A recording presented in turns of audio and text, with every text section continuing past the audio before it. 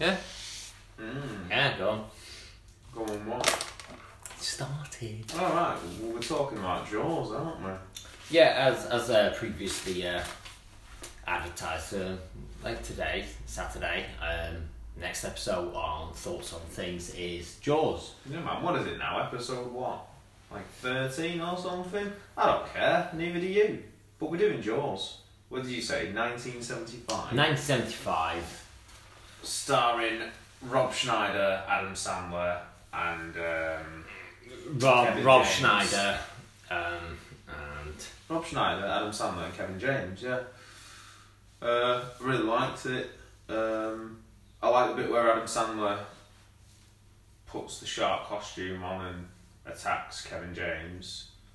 I got a bit scared, but overall, 10 out of 10. it fits in My well. first 10 out of 10. It fits well with the Mall Cop extended universe. I think that's. I didn't think they could make it work, and then when I heard about the spin-off coming out next year, where it's the Paul Blart Shark Cop. Yes. At first I was worried. I think we all were, but I mean now, after rewatching Jaws and really understanding it for the first time, You have a bold new perspective on this. yeah, absolutely, I'm ready for it. Okay, alright, we'll quit all that bullshit. I'm so sorry. Start off with, right, so, like, the way that, I love shark films. Okay. I mean, and obviously because of seeing Jaws, but, like, Jaws, I think, is a lot different than, like, say, a lot of modern shark films. I mean, they're trash, and I've seen a lot of them, but they don't really really fully expand on, I think, where Jaws, and it's the thing with Jaws, I think it very much, like, it's obviously based on a book, and I think it very much goes back to kind of the same links as, like, novels like Moby Dick, and, like, say, Old Man in the Sea. Like, I think the comparison is direct. And I know it is a film, but he brought it into everybody's like absolute, like, sort of, like, general conscience of it. I wrote down Moby Dick, and I thought it was interesting, that comparison, because Moby Dick is like this timeless tale of how you can't take revenge on an animal, and you know, the captain, he doesn't fucking get it. And you know, it's pretty. You know, you could write. You say a lot about it. You could write a lot about it. Yeah. And then in this movie, Jaws, it's like, actually you can take revenge on an animal, and we're gonna fucking do it. Let's get in the boat. Well, like I say, it does go back to sort of like almost like, I think, like, kind of like Nordic folk tales of, like you say, like, people trying to take revenge or being angry at the sea or a creature, because a lot of the time the actual creature itself, be it the fish or, like, the sea as well, is seen as a separate entity that are both battling against man. And they were told in this way because people related to that because they worked in the industry of being in the sea. So they were just like relatable tales, a way of telling sort of moral tales that kind of carried on. Right. And like so I do really regard, like, Jaws as, like, it's not just about a big shark. It is more of a moral tale about humanity and how we deal with our perceived enemies, because there are, like, say, the anger at the fish is like almost like an elemental nature that you can't fight against. Like with Moby Dick, you can't take revenge on something that doesn't understand it. So I really do think that, like, Jaws, like, it brings it very much in terms of bringing, say, something like a novel, something like Moby Dick, which wouldn't be, like, accessible to a lot of people, to make people actually think about something like this. I think it really is a fantastic film in terms of does that. Like, in terms of people can't hear the Jaws music without thinking about it. It, like, absolutely has brought it into everybody's kind of, like, sort of moral conscience. Classic John Williams, though, that score, isn't it? Absolutely. Yeah, no, I didn't get any of that. I thought that it's a Big Shark, man. It's a good film. It's a good film, The Big Shark. 3 men going out on a fishing trip and only 2 go back. What more do you need? Spoiler alert. Quint dies. Right, so the movie opens with a PSA. Our promiscuous women will inevitably be eaten by sharks. I'm glad to see that Spielberg had his finger on the pulse back in 1975 because, you know, ladies were getting out of control, weren't they? We'd had the 60s and, you know, Jaws really put it back into place and I appreciate that. I'm just kidding. One thing I really did like, I always talk about some offhanded comment or piece of dialogue in the movie. Every movie we talk about, I'm like, oh, that's the film that I want to watch. So in this movie, at the very start, when what's his name? Martin. What's the goddamn chief called? Brody. Yeah, Martin Brody. When he's starting his new job in there, and that old woman receptionist walking around, she's saying like, "Oh, we need to go down to the karate school because the 9-year-olds have been karate chopping the picket fences." Like, make that movie. I'd watch that. That sounds sick, man. Like the Karate Kid, but they're all vandals. The Karate Kid, but from Cobra Kai's perspective. I know what you're thinking. Luke, they made Cobra Kai. No. I just want to see kids going round low-level vandalism. Yeah, low-level vandals like tearing up mailboxes and like karate chopping people's picket fences and shit, or running around in their little karate outfits with their white belts on. Like, I think that's a very limited market you're looking for there. Mate, I'll watch it enough times to make it profitable. I promise you. I think you're on your own there. The scumbag mayor I like as well. He's a fantastic character. Yeah, I really like the conversation with Hooper where he's like, "Oh, this is a summer town. We need summer dollars." And Hooper says something about it. He says like, "Oh, you shout barracuda," everyone's like, "What?" And then I really thought he said, "But if you shout, ooh, barracuda." Dun, dun, dun, dun, dun, dun, dun, dun, dun, dun. Yeah, I was really waiting for that. But it ultimately didn't happen. Also, one of the other things I wrote down is that if a film is brilliant, a dog's probably going to die. So, what's he called in this one? Pipit? The little dog that's swimming in the ocean? Yeah. And then it's just a stick in the ocean. Yeah, the little dog Pipit, I think he's called. He gets eaten. Terminator 2. What's wrong with Wolfie? I can hear him back. Or did you say Wolfie? But John Connor's dog Max gets fucking murked. Your foster parents are dead. Your foster parents are dead. Halloween, Michael Myers like chokes that dog out. Like a standing rear naked choke on a dog or some shit. Murders the dog. What's the other one? That brilliant fucking movie. Marley and Me. That's your favourite dog murder movie, is it? But I don't know if you've ever tried to watch a film with someone who's really into dogs, and you get about halfway through, and you're like, oh shit, and you remember that the dog dies, and I sort of instinctually remembered that when the dog's out swimming in the ocean, I was like, oh shit, that dog dies, doesn't it? Always, mate. All my favourite films, a dog dies. Maybe it's not. Maybe it's you. Well, that's what I'm saying. Like if you can't contribute any ideas of brilliant films where the dog dies, Alien 3, I guess. That's what makes the Alien. Yeah. And we did say brilliant films though, didn't we? Yeah, good point. Yeah. Dog die, good film. Okay. Dog live, bad film.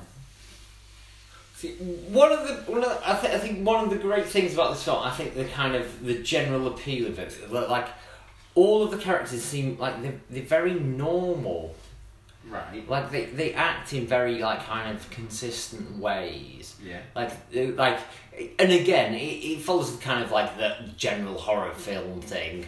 New family moving to a new. Well, yeah, right. That's a good point. So we talked about Salem's Lot, Pet Sematary last night. Yeah. The beats in the intro of this movie are basically the same. Like he's moved because she's saying like, oh, what does she say to him? Don't have like a hard day or whatever. It's like, oh, what in this town kind of thing. Yeah. It is very like Stephen King tropes at the start of it, isn't it? Like, was he moved to Maine or something? Yeah, they moved to a quiet area to be a bit more relaxed. Yeah. And friendship. And they do that, but it's very normal. They do that. They have these stuff, Even like when stuff starts going a bit wacky, when they have like the first shark attacks, the people kind of act normal, like the townsfolk act, you know, the mother is obviously like distraught. Oh, I felt bad for her. Yeah. Like I say, even the mayor, like I say, who like he's a brilliant actor in it.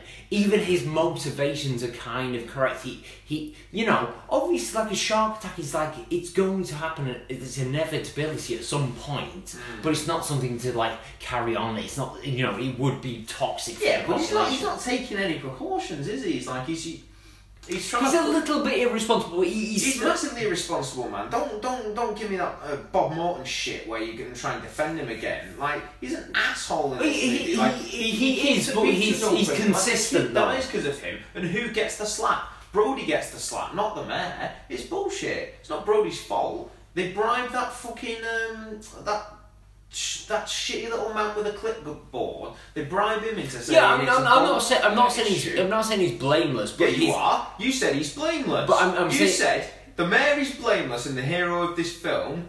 I get erect thinking about him. We all heard it. Well, that as well.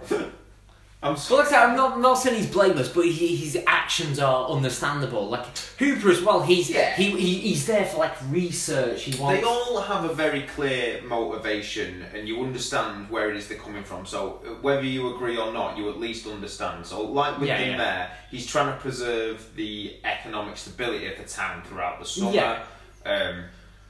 Hooper's there for research. He's obsessed with sharks. It's his life passion. I keep blanking on the captain's name. Brody. Brody's got to get over his fear of the sea. And one thing I never got watching this movie that really came through to me, like, there's some beautiful shots of him like leaning out on the side of the boat. You know when they're chasing the shark for the first time, and they're chasing the barrels through the water, and he's getting over this fear of the ocean, and he talks about like it's drowning is the thing, and he's leaning out over the water, and he's on this adventure, and it's just him and the sea, and it's like I've never got that before. I was like, oh wow, it's very much. It's an adventure movie as well.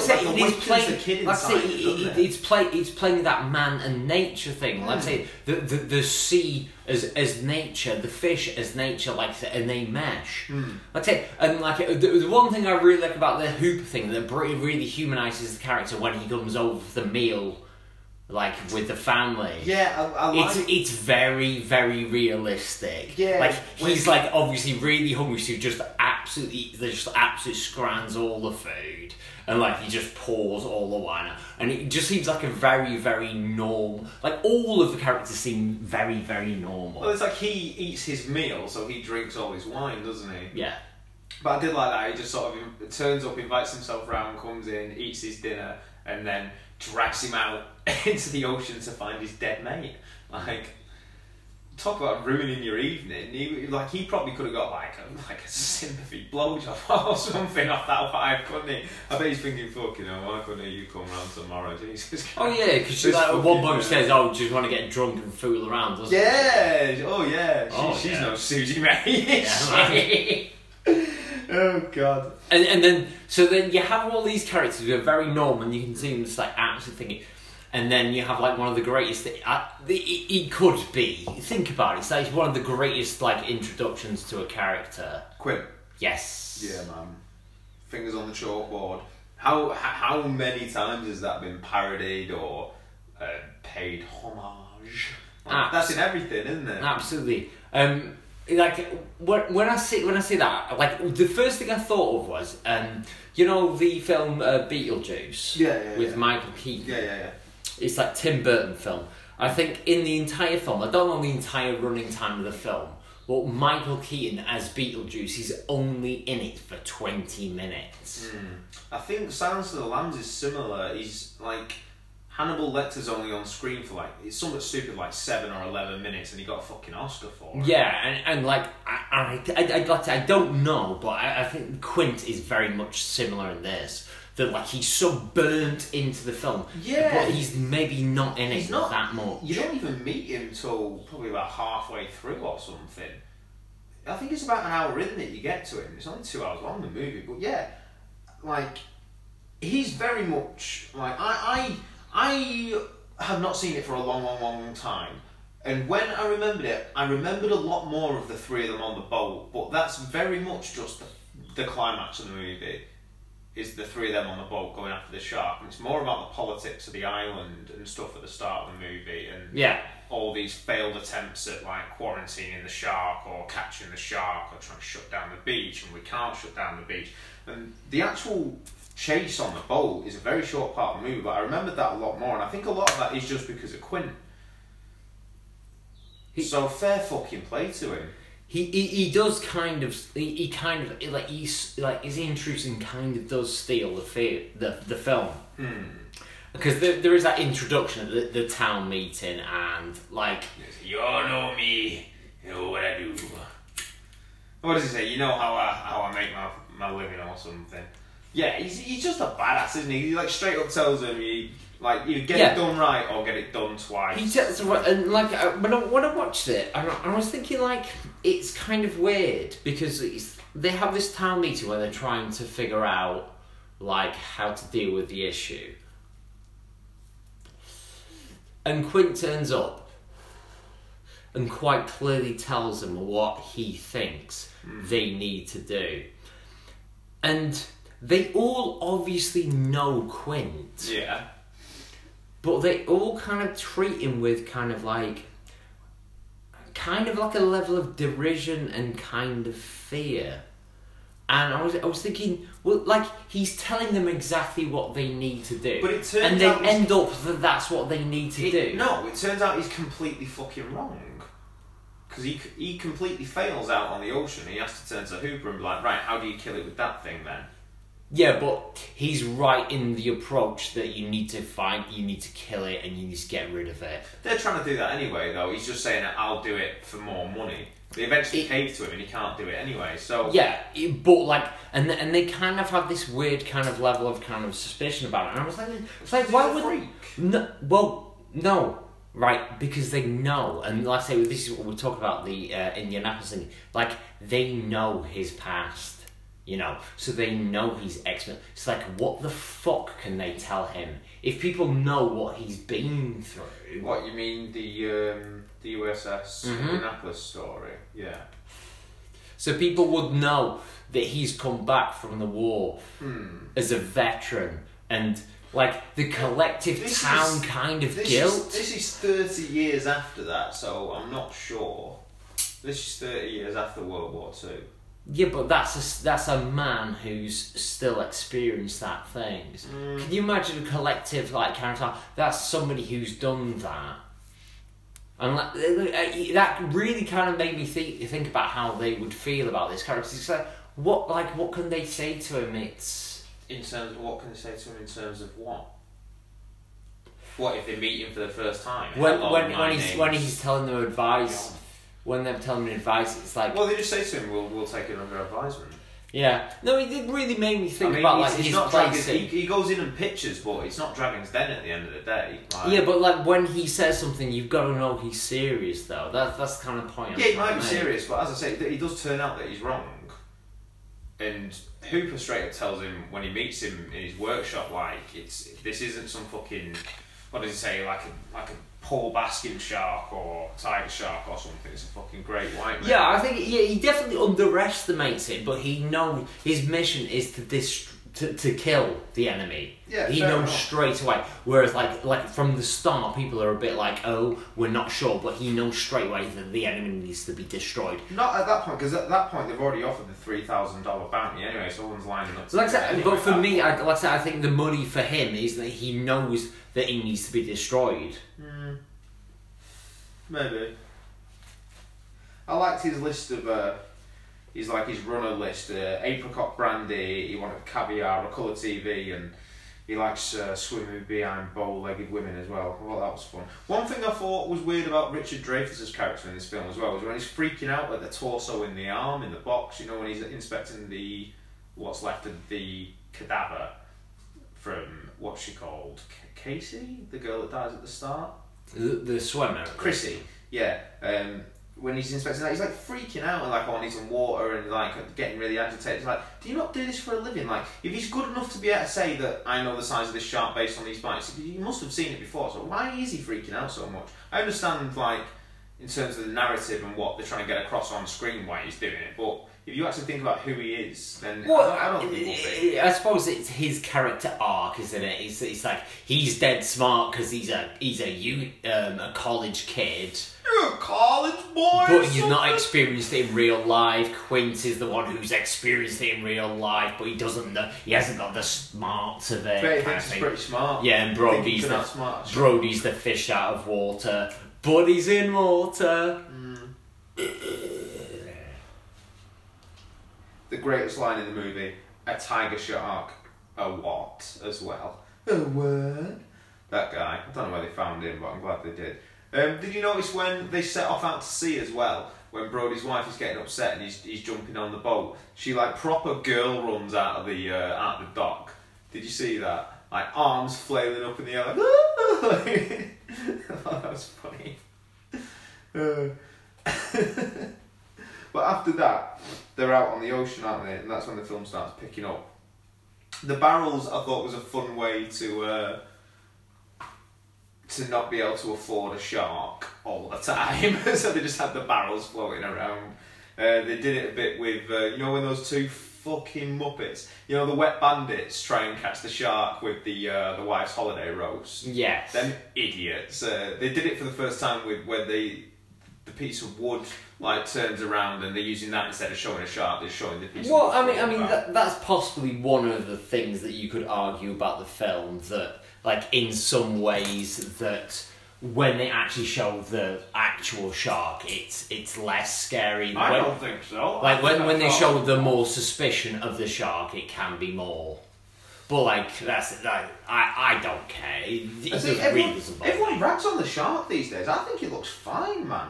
Like, it looks better than that shit in, like, Deep Blue Sea. Love Deep Blue Sea. Oh, fuck off. No, you don't. It's trash. I love it. You don't love it. I do. It is absolutely It looks better than that shit. And, like, it is really good. The way they do it with the barrels is, like, I think that's good. I think that's cool. Well, it's like, good. It's a nice tempo, a pace to the film. It's like that. And it's kind of like an increasing pace because you can go, oh, they've done one now, and it's like, oh, 1, 2, 3, and it's getting quick, and it shot you like, it kind of like goes with the pace of the film. It's great.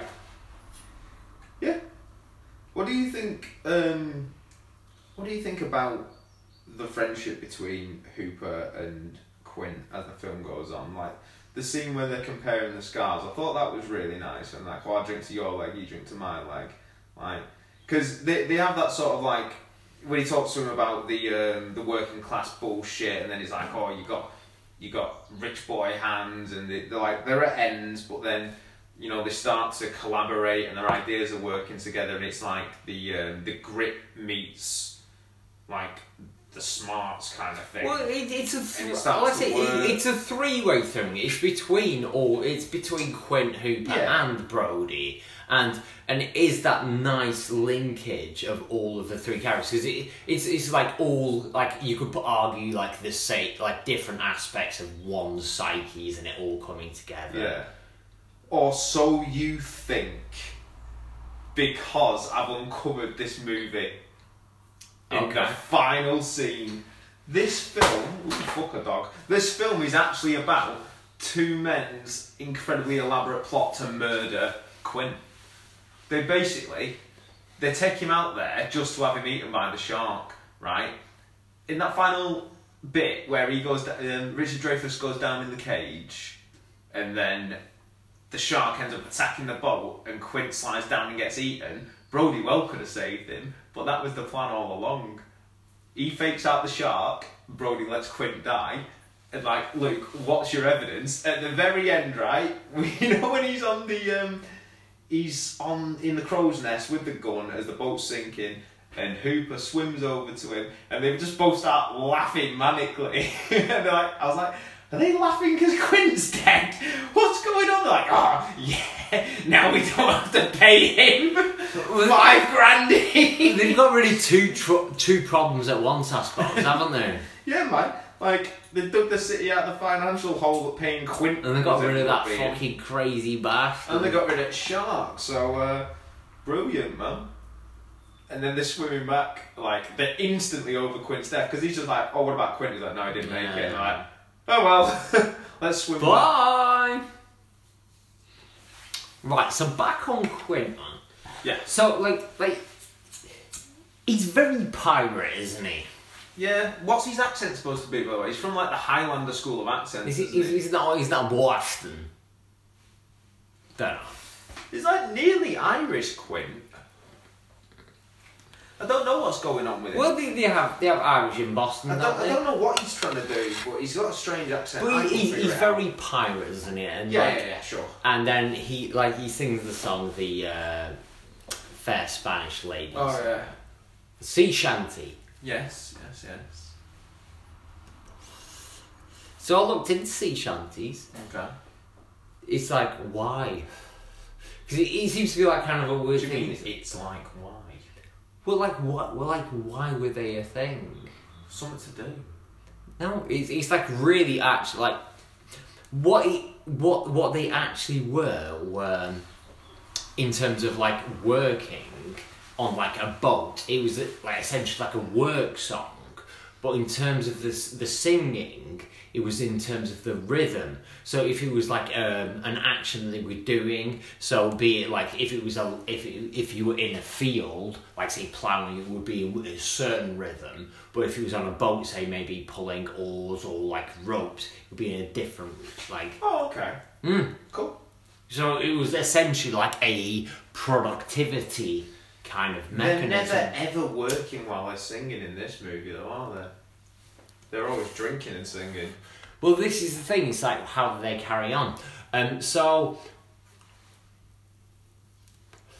in terms of what was actually sung in them, it was a lot of the time it was improvised. Okay. The shanties. So, like, depending on who was like actually sort of conducting it, would like dictate on what the songs were. But then, as in terms of maritime, as the mechanization like came in, obviously you would require less men, less needed of like actual physical labour. So this kind of thing actually came away. How many times do you want to say actually, by the way? Just throwing it out there. Actually, in terms of actualising the terms, it's Okay. kind of like an actual... Okay, so? Okay, so in terms of actually terms, Actually, what are you trying to say? when mechanisation came in, Right. it became an art form. It was brought in from the sea and presented as an entertainment form, Right. and that brought like the music from the sea onto the land as like an art form. And then obviously like other music has sprung from that. And now we've got the band Ailstorm. Probably. Aren't we lucky? Thanks, sea shanties. So, That is quite interesting, to be fair. Yeah.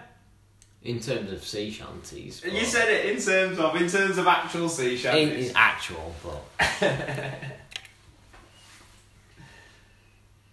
That's an interesting tidbit, man. I've never really thought about it. Like, my takeaway from this movie was, it was more, that was a cool film, not, I wonder where sea shanties came from. But, do you think that... So, do you think that the sequels deserve mentioning at all? Have you seen any of them? I think I've pretty much seen most of them. But I was thinking, like, God, I'm so sorry. it's like I wouldn't have brought it up if I'd known. I think like nowadays, like I think if they had like a Jaws sequel, it would be like the USS Indianapolis story. That'd be a prequel then. Well, yeah, like a but Can like we get George Lucas to do it? yeah, but like that might actually be quite good because like even That seems like the kind of film that they would just immediately cast Tom Hanks as the lead role. but like say like when he's describing it, it does sound legitimately terrifying. Yeah, I looked it up. The USS Indianapolis. It is the largest loss of life at sea in a single event in the US Navy's history. I think. Fuck! Yeah, it started off about 1,100 people and finished on 316, so loss of life about 800 or some shit. Basically, people just dying of dehydration, exposure, pneumonia, saltwater poisoning, shark attacks, harrowing shit. Like the story Quint tells of going up, like finding someone you thought he knew, like, because it's hard to understand the story in your head when he's talking about it. Because he's saying like, oh, on this day, on like the Thursday, I found someone I knew, and I'm like, what is he like walking around? They're like, no, there's so fucking many of them just floating in the ocean. So far away from land. Yeah, that they're basically a little floating civilization. When he talks about like they're making like formations together to stay afloat, they're basically becoming a floating human city. And when he talked about floating over to the guy that he knew, and it turns out it's just the top half of a corpse bobbing around, it's awful. So I hope they don't make that goddamn movie. But if they do, just don't cast Tom Hanks as the lead role, because I know you want to. But don't do it. Look at me. I'm the shark now. So what do you think? What's your final rating on this film? Oh shit, are you doing a Tasty Steve's fight rating for Quint versus the Shark? Is the shark called Jaws? It is just called Jaws, I don't care. Okay. So Quint versus Jaws, Tasty Steve's fight rating. What are you saying? Where's that? Tasty Steve's fight rating of impromptu. Quint versus Jaws the shark. Right, honestly, I mean, he comes tooled up, Quint. Yeah. He ain't no mug. Yep. This ain't his first fucking rodeo. No, definitely not. He's got a thing. Like, you can actually look online that gun that he actually uses uses in terms of guns. He actually uses it. He actually uses it in terms of a gun. He's an actual gun. Yeah. It's a real legitimate gun that he is working. Well, people used it. I'd imagine so. Yeah. I'd imagine that boat's a real working boat that people actually used as well. No, but the gun, the gun could be a prop, obviously, couldn't it? Oh, you mean? Oh, right. Is that what you mean? Shit. So it's an actual live firing. Yep. Gun that he's using in oh right, yeah, sorry, I didn't understand what you meant. Yeah, it's a legitimate gun. Oh, I thought you were just saying, like, you know how in Alien they've got like the fucking flamethrower machine gun thing. It's like, that's not a legitimate gun. Yeah, no. I thought you meant like that, like you were trying to tell me, oh, by the way, Steven Spielberg didn't just invent like maritime hunting weapons to present in this movie. Yeah. I thought you were saying that. I was like, well, obviously. No. Right. Shit. It's a real gun. Fair enough, man. Why? So I don't know what it is. It Fair really enough. is. So yeah, he's kitted up. He's got his real gun. He's kitted up. So we real gun, rubber shark. So we got to give him some high scores for that in terms of prep. Yep. But like in terms of execution wise, 3 out of 10.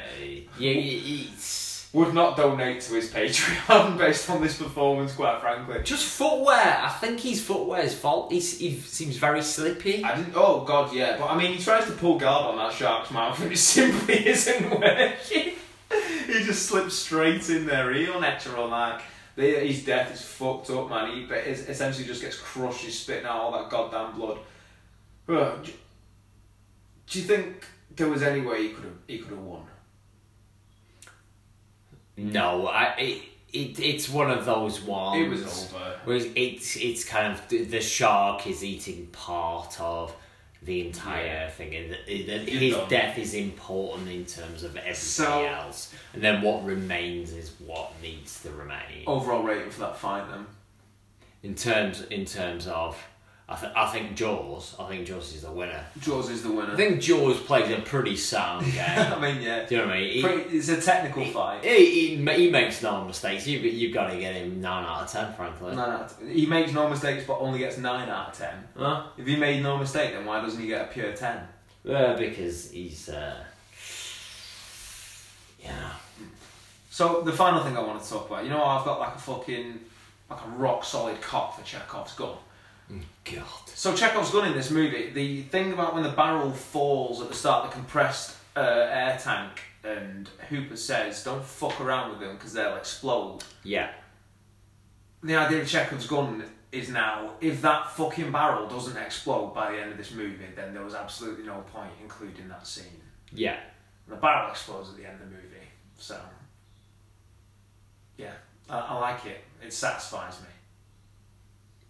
Well, that's the film is very complete. Like I say, all the character arcs, all the storylines, they kind of complete and end at the right part. Yeah. Like I say, they made subsequent masterfully done. Yeah, they made subsequent sequels that weren't needed. Did Spielberg make any sequels over? I'm not sure. I mean, I've seen pretty much all I'd of them. imagine not. He's not. Does he really do sequels apart from like Indiana Jones? I'm not sure. I'm not sure, man. Depends how much money's in it. I mean, like I said, it seems to be like 2 and 3, not that trash, but like I think beyond that, I think they went very bad. Yeah, probably. But overall, Jaws, I'd give it a solid 8, 9 out of 10. Like it knows what it is and it does it well. I think it appeals to like a broad range as well. Yeah, it's got a bit of everything. It's scary, it's funny, it's adventurous. And like realistic. Action, it's got a big old rubber shark. And it's just like worth it for Quint alone, frankly. Yeah. In my opinion. Yeah, I've thoroughly enjoyed it. Would recommend. If you haven't seen Jaws, what the fuck are you doing with your life? Yeah. You bastard. The cat. Twats. You got anything else you want to say? No. Go and watch Jaws if you haven't watched it and listen to this twice for being a dick. What do you want to do next week? What movie? Don't know. Maybe we'll leave it as a surprise. Maybe we'll try and get onto the haunted Twitter account. We can tweet it out. Oh yeah. Yeah. So yeah, we'll do SpongeBob SquarePants the movie. Fuck it. We're not. Definitely not. That's not what it's going to be, so don't worry about that.